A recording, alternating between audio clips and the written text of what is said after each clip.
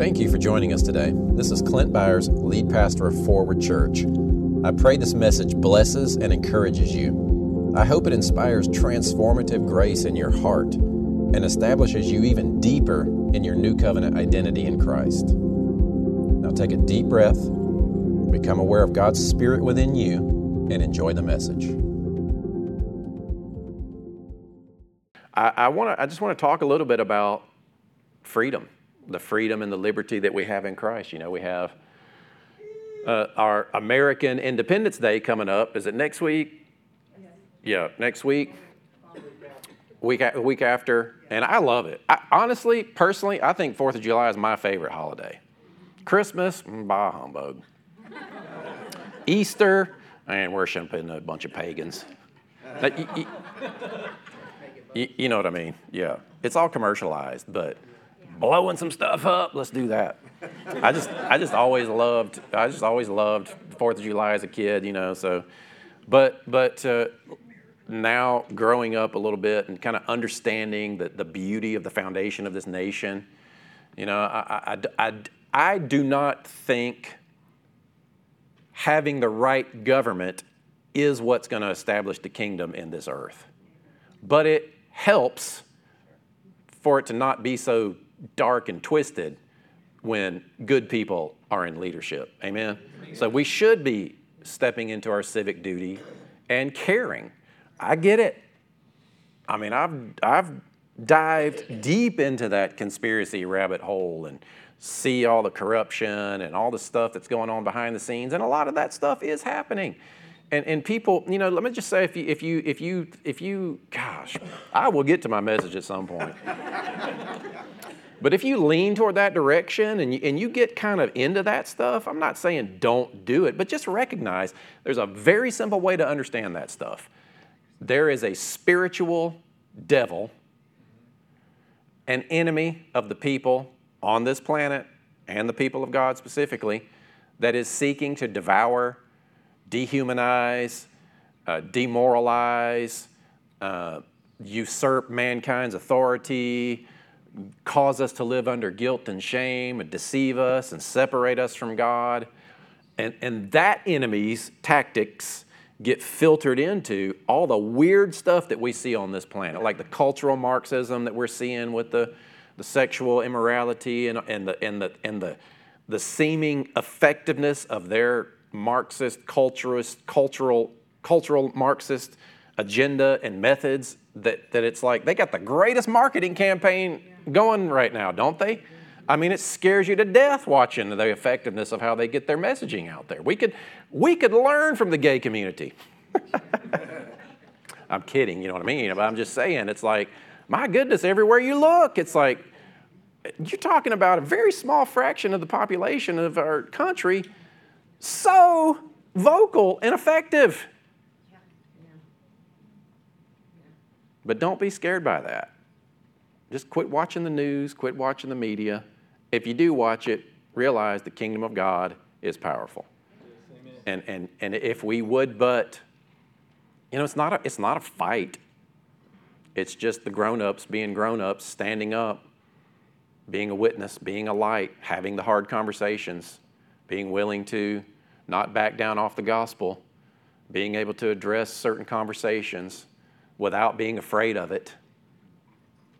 You know, I mean, there are story, you know, our children, there are people falling and we hate that and we don't want that, but I'm just saying, man, let's not be afraid of what's happening.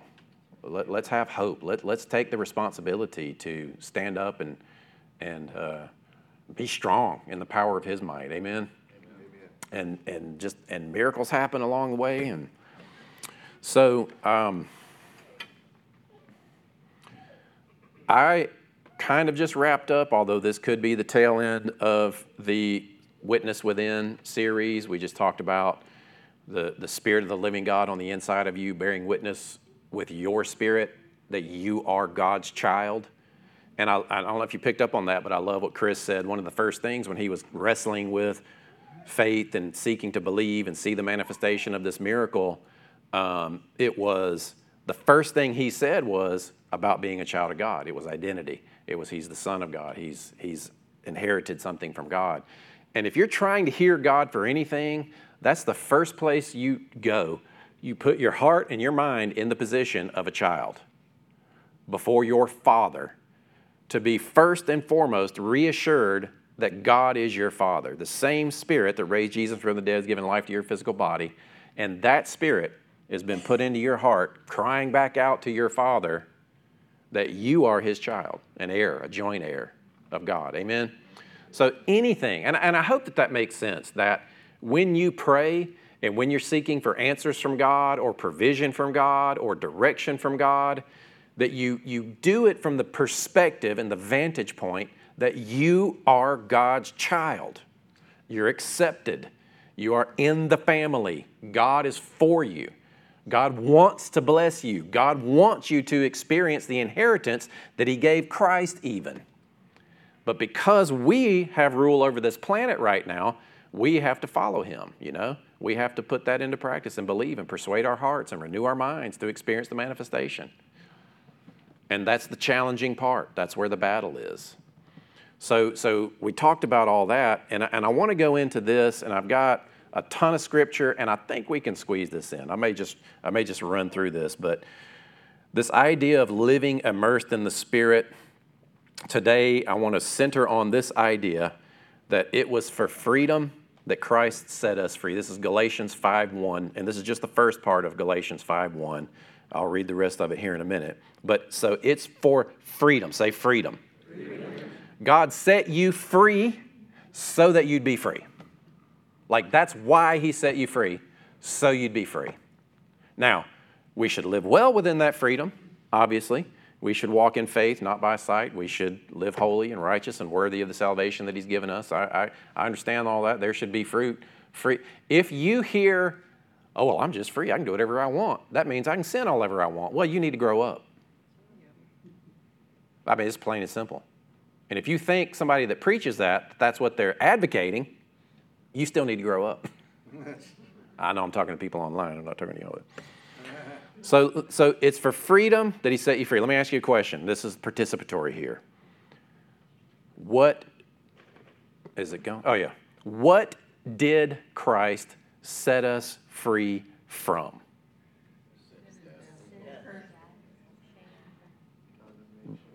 For all you English majors, I'll rephrase it. From what did Christ set us free?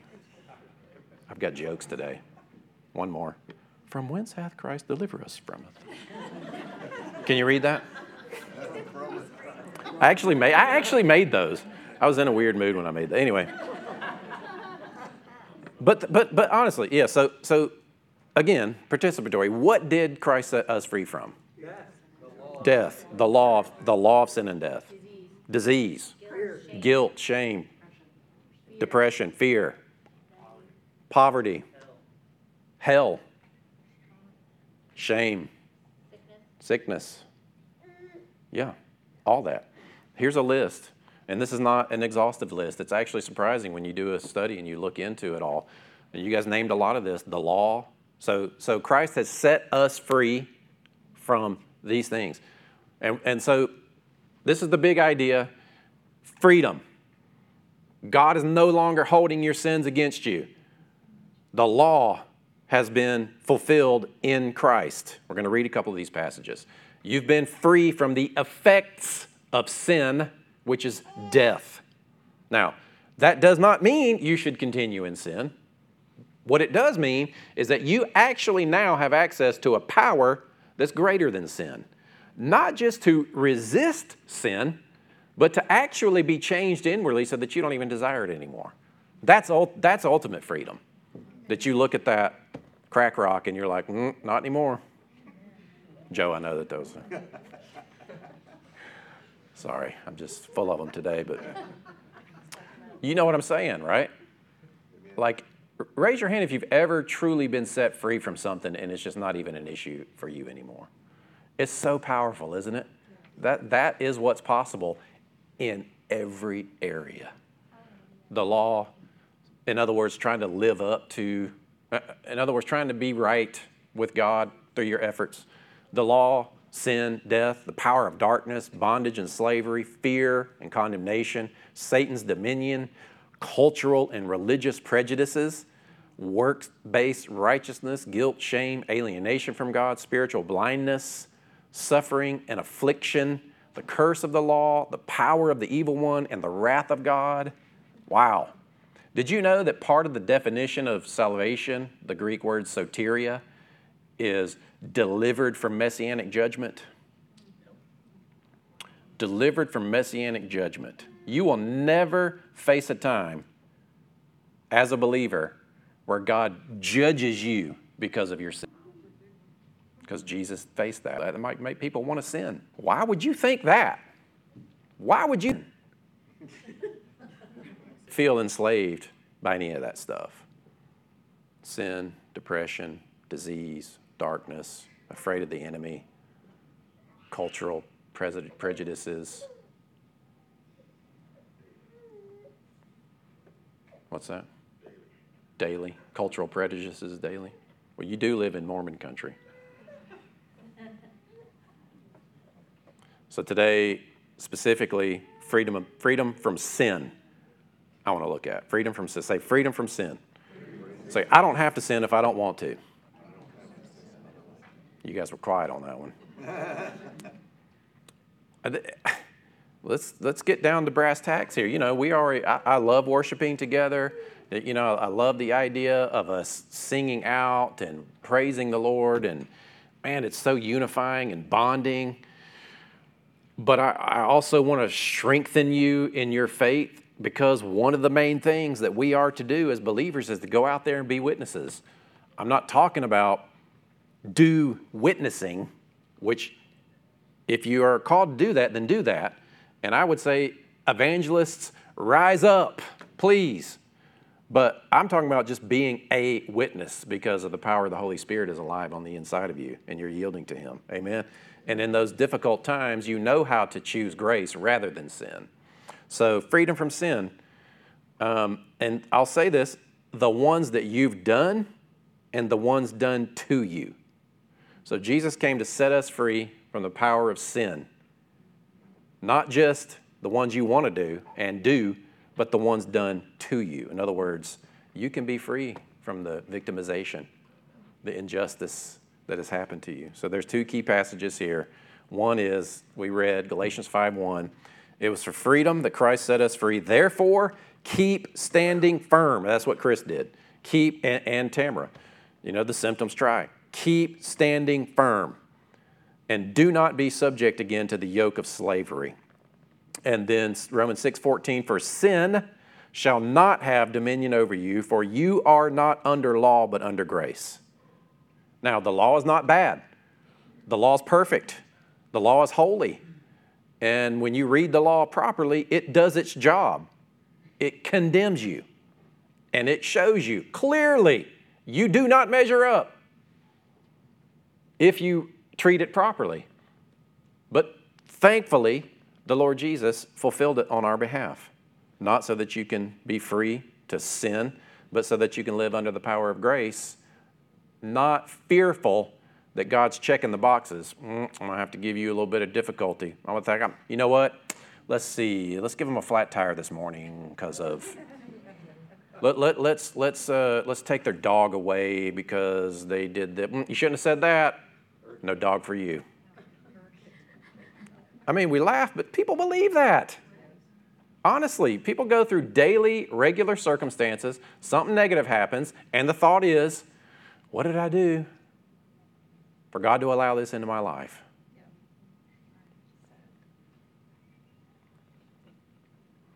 Jesus came, and he quoted this passage because he was about to fulfill it. This is Isaiah 61:1. The Spirit of the Lord of God is upon me because the Lord has anointed me to preach the good news to the poor.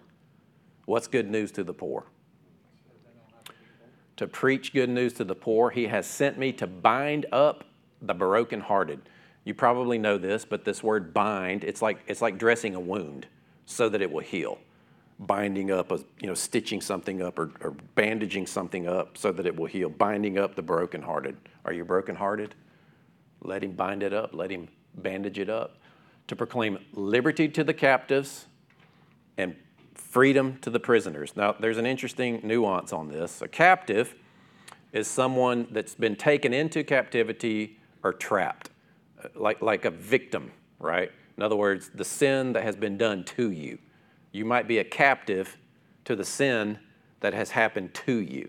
If you've ever been demoralized or victimized or something unjust has happened to you, you're a captive.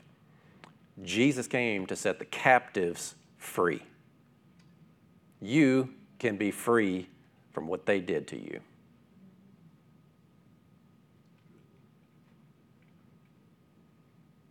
Because Jesus came to do that. Amen? I think my next one I want to talk about forgiveness, but the prisoner is someone that's incarcerated due to their own actions. So we're in prison, basically reaping and sowing. So he came to set the captives and the prisoners free. That's powerful, isn't it? And then you pick back up here, to proclaim the year of the Lord's favor and the day of our God's vengeance, to comfort all who mourn. And the year of favor is the year of Jubilee, where everything is restored to the original state that God gave to Israel. It's very, very, very, very specific thing with ethnic Israel that in every 50th year, all the land would go back to the original tribes that it was first given to when they passed into Canaan and Joshua separated all the tribes out and they all got their inheritances. That's what was restored. So anyway, to console the mourners in Zion, to give them a crown of beauty for ashes, the oil of joy for mourning, and a garment of praise for the spirit of despair. Man, what? A garment of praise for the spirit of heaviness. That is something that we need to learn how to flow in. Like, do you know how to put on the Spirit, the garment of praise, in place of that spirit of heaviness? We need to shed the mindset that God's making everything happen in your life, that He's controlling every little detail and nuance. That is just not the case. And so it is our responsibility when that heaviness sets in to reach on the inside of us, lambano, lay a hold of that spirit and put it on. And live within the power of the Spirit upon you, just like Jesus. So they will be called oaks of righteousness. Say, I'm an oak of righteousness. The planting of the Lord, that He may be glorified. Will you go to the next one for me? I get lost in here. He may be lost too. They will rebuild the ancient ruins. They will restore the places long devastated. They will renew the ruined cities, the desolations of many generations. This is what I want to expect to happen. Restoration, deliverance, rebuilding. Amen? Yeah, the enemy's out there. There's weeds, but there's wheat. Let's be about the wheat. Jesus steps on the scene after being anointed by God at the baptism under John the Baptist, right after coming out of the desert, Luke 14:18. Luke 4:18, this is Jesus basically, and it's interesting, he reframes a little bit. I think if anybody can, I get all these things coming to me. So when it says you shall fear the Lord thy God, Jesus says you shall worship the Lord thy God. What he's doing is he's showing you the heart of what is actually meant and the proper application of a commandment or a law. For Jesus, it's not be afraid of God, it's worship God. That is actually the process of what's called binding and loosing. It's taking Scripture and treating it in such a way that you deliver it in such a way. We have the capacity to bind and loose. Binding and loosing is not about tying up the devil, hog tying the devil and making him submit to Jesus. That's not ever the context of binding and loosing. Binding and loosing is properly treating the Word of God unto application. And Jesus is a master at it. So I'm not going to show a lot of the nuance, but when you look at the difference between Isaiah's, and it's not that Isaiah was wrong, it's just that Jesus gives you the more clear picture of the heart of God packed into this prophecy. So it's the Spirit of the Lord, and this is Jesus. Imagine he's walking. I mean, if Jesus walked into the room today and he came up here and he stood in front of us, this is exactly what happened. The Spirit of the Lord is upon me because he has anointed me to preach the gospel to the poor.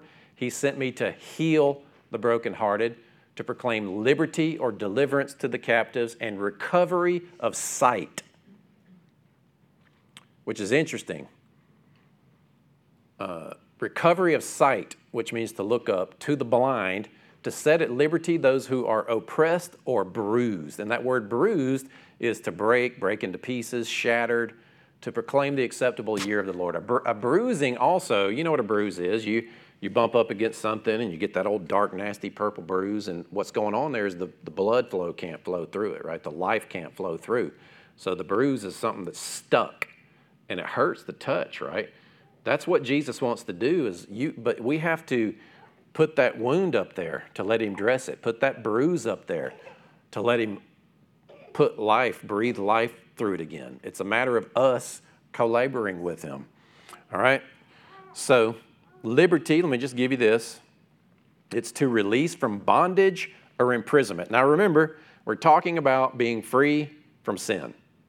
The ones that have happened to you and the ones that you do. For a believer, sin, the only reason you sin is because you want to.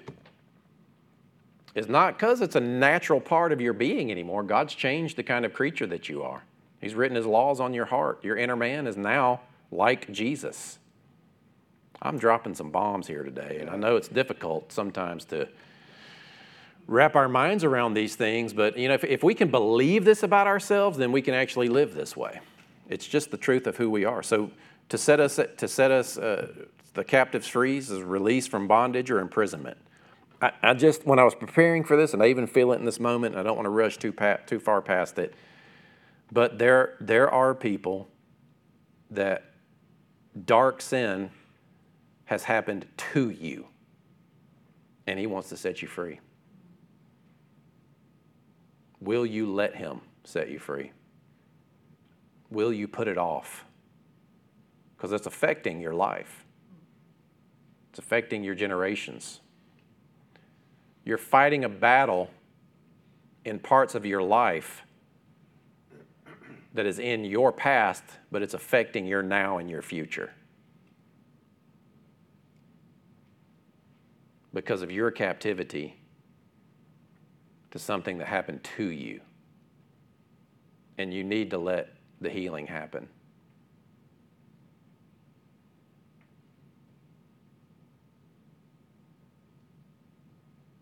Thank you, Lord. Thank you for freedom. We trust you. We do whatever it takes on the inside and in your inner man to let it go. We release it. Jesus, you came to set the captives free. There are some that are held captive by injustice and victimization. Holy Spirit, freedom. Freedom.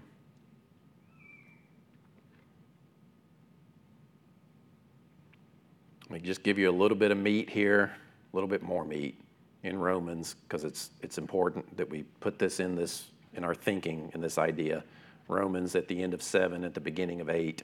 It's when you're reading something in Scripture and you come to the end of a chapter and you feel like, just keep reading as if it's a letter, because they weren't originally written that way. Like they didn't write their letters and put numbers and chapters. They just wrote a letter, and then it got broken up later.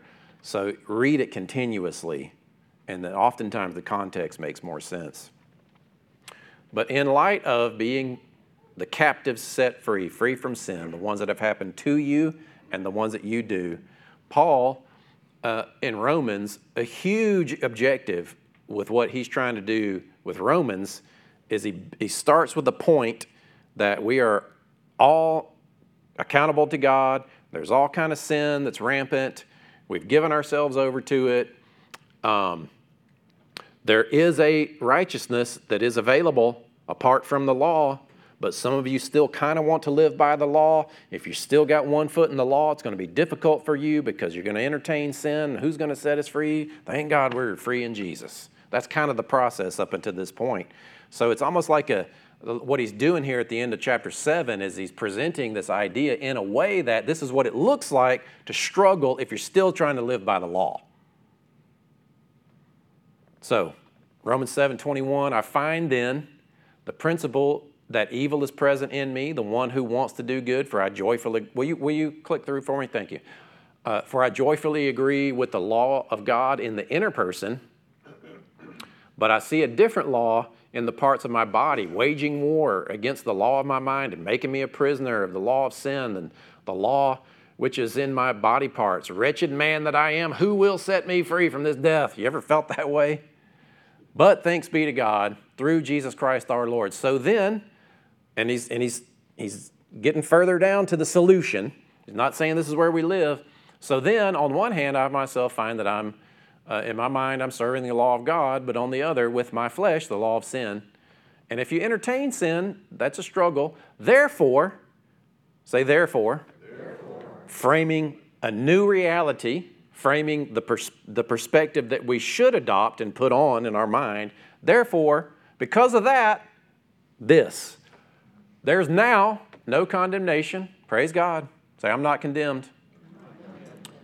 Even if I sin. Now, does that make you want to sin, George? Okay, good. Yeah, just checking. There is therefore now no condemnation at all for those who are in Christ Jesus. For the law, say law, of the Spirit of life. The law of sin was your master, no longer. Now, it's the law of life. Amen? Amen?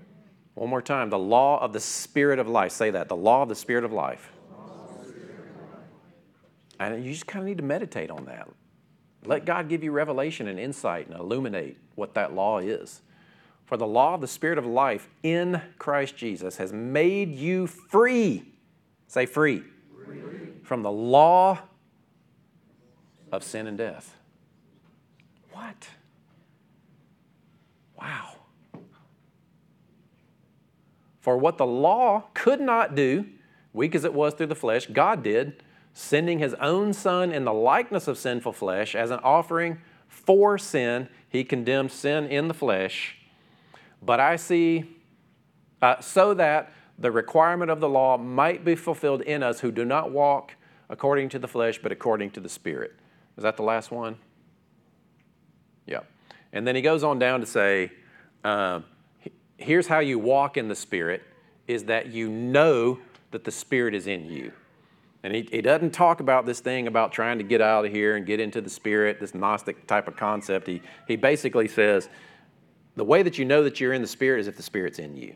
So to live by the power of the Spirit and the law of the Spirit of life in Christ Jesus under the power of grace, you got to dig in. And just like Jesus, I am anointed. I am set upon by the Holy Spirit. I am going to, in the early church, when the Holy Spirit fell and they were first originally baptized in the Spirit or immersed in the Spirit, many times afterward it says, and filled with the Spirit, Peter, and filled with the Spirit, Philip, So to be filled with the Spirit is to experience the ongoing empowerment of the Spirit that moved on the inside of you when you got born again. We need to be living filled with the Spirit. But quit asking people, are you filled with the Spirit? And with the context of, did you ever receive the Spirit? Man, that just opens up a can of worms, because I know there's scripture and that gets confusing. But to bring this plane to a landing, these last couple passages, and I know it's a lot, but I just wanted all this in our thinking to come to the conclusion that when you're out there living your life and that stuff rises up because of what has happened to you, you've got a game plan.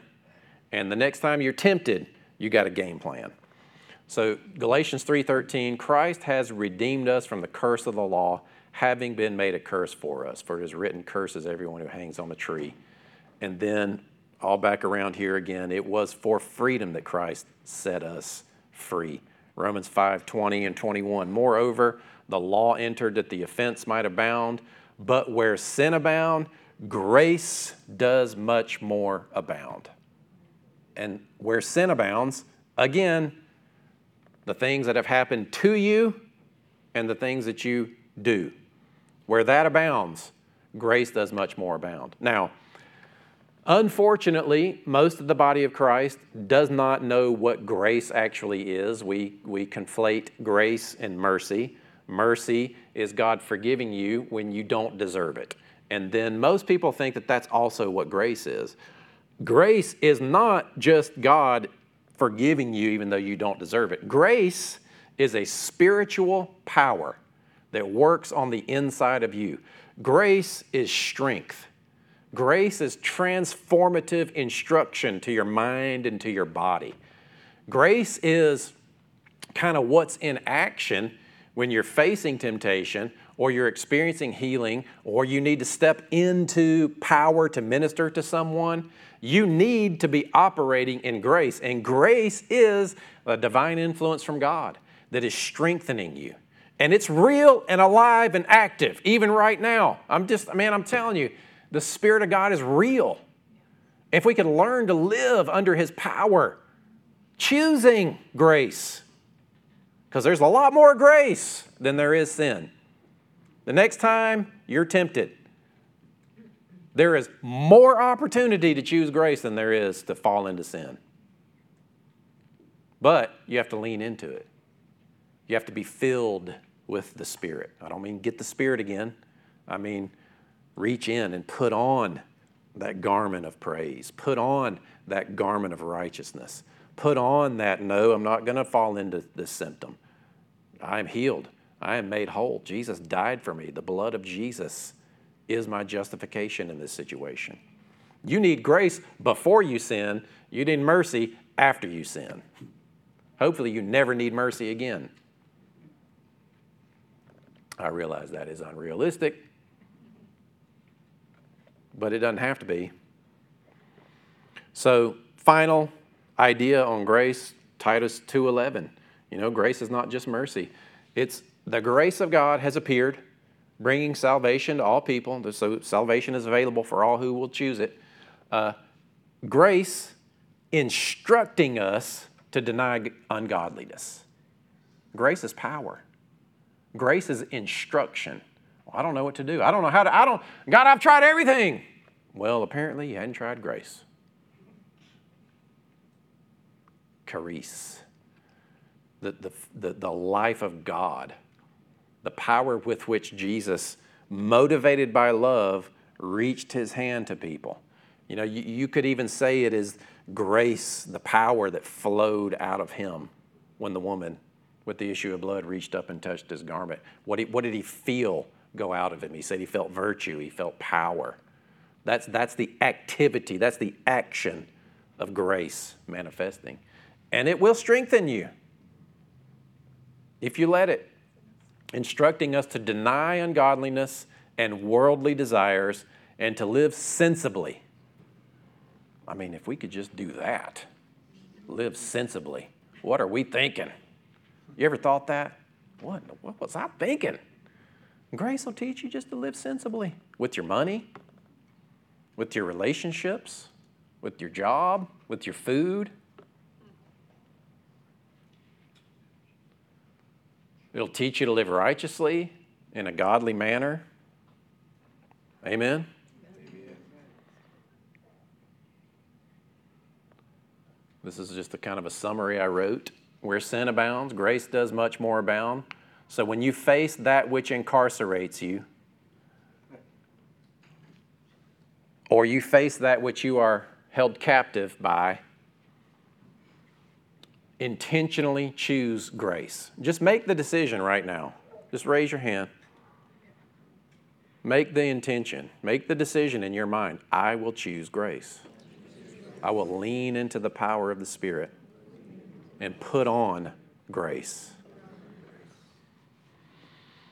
By putting on the power of the Holy Spirit, being filled with the Spirit in the moment, and then make the decision that's consistent with your righteous nature. This is why you got to know who you are in Christ, so that you have an option other than, well, I'm just a drug addict, this is what I do. Well, I'm just a pervert, this is what I do. Well, I'm just bad with money, so this is what I do. Well, this is the way my mama did it, so this is just what we do. Well, this is what everybody else does, so this is just what I do. That is mind renewal. That is putting on an identity. But you could also say, well, I'm just the righteousness of God, and Jesus doesn't behave this way, so I need some grace to live a different way. And if Jesus were facing this situation, what's the decision that he would make? That's the decision I'm going to make. And it is amazing how it happens when you intend in your mind and in your heart to apply it. When you lean into it, the power's there. Where sin abounds, grace much more abounds. But I'm still back on this thing of not just you, the sins that you do, but the things that have happened to you. Yeah, forgiveness. And we will continue on into forgiveness after talking about freedom next week. Amen? Now, do you feel encouraged? You know, you may not feel anything. You may be sitting there going, I feel kind of hungry. That's all right. But we're walking out of here with the intention. Walking out of here with the intention. When you're tempted, put on the Spirit and lean into grace. Amen? Do you see a practical way that you can do that? In fact, as you stand up with me, just think about that. Think about that area. And I would say, make this a bit of a meditative exercise for yourself this week. Go and identify some area and practice it. Praise God. The righteous man falls 7 times and gets up. Praise God. God is not holding your sin against you because you're going to make some mistakes. Amen? However, grace is available. Where sin abounds, grace does much more abound. Let's choose grace. Let's put grace on. Amen? If you are in this room today or watching online and you're not sure that you are a child of God, it's pretty easy. You just confess that Jesus is Lord, believe that God raised him from the dead. Do you believe that? Yes. Amen? This just kind of came, and I'm trying to think of a way we might work this in to the end of our services because I want to see some people saved. I know we're seeing people watch online come to the knowledge of God.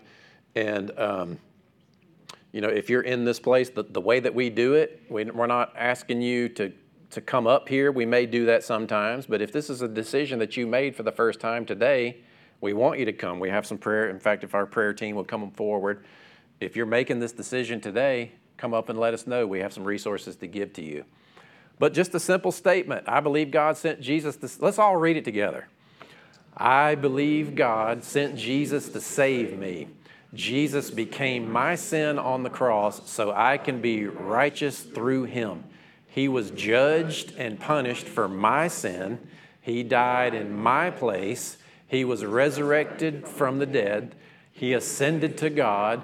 Jesus, you are my Lord and Savior. I am now forgiven and made holy. I receive your Spirit to be a witness. I yield to the full power of your Spirit now that lives in me. Amen. Now, don't you wish you'd have known that when you got saved? That you are actually righteous, that you've been made holy by the blood of Christ, and you didn't get that yoke of bondage strapped on you to try to make God happy by your efforts? Because you can't do that. And this is what we want to do. We're just changing the way that people see God. So we see healing, manifestation, salvation. And you go out there and be a witness. Amen? I'm looking at Elizabeth there, who's just the epitome of grace. And watch how she represented God to her family and gave her father the gospel at least a dozen times toward the end of his life. It's just power to be a witness in difficult, dark, confusing times. The power to stand for your healing, the power to be the parent, and to move in power, because the world out there is lost and confused, and we have the answer. Amen? Amen. Amen.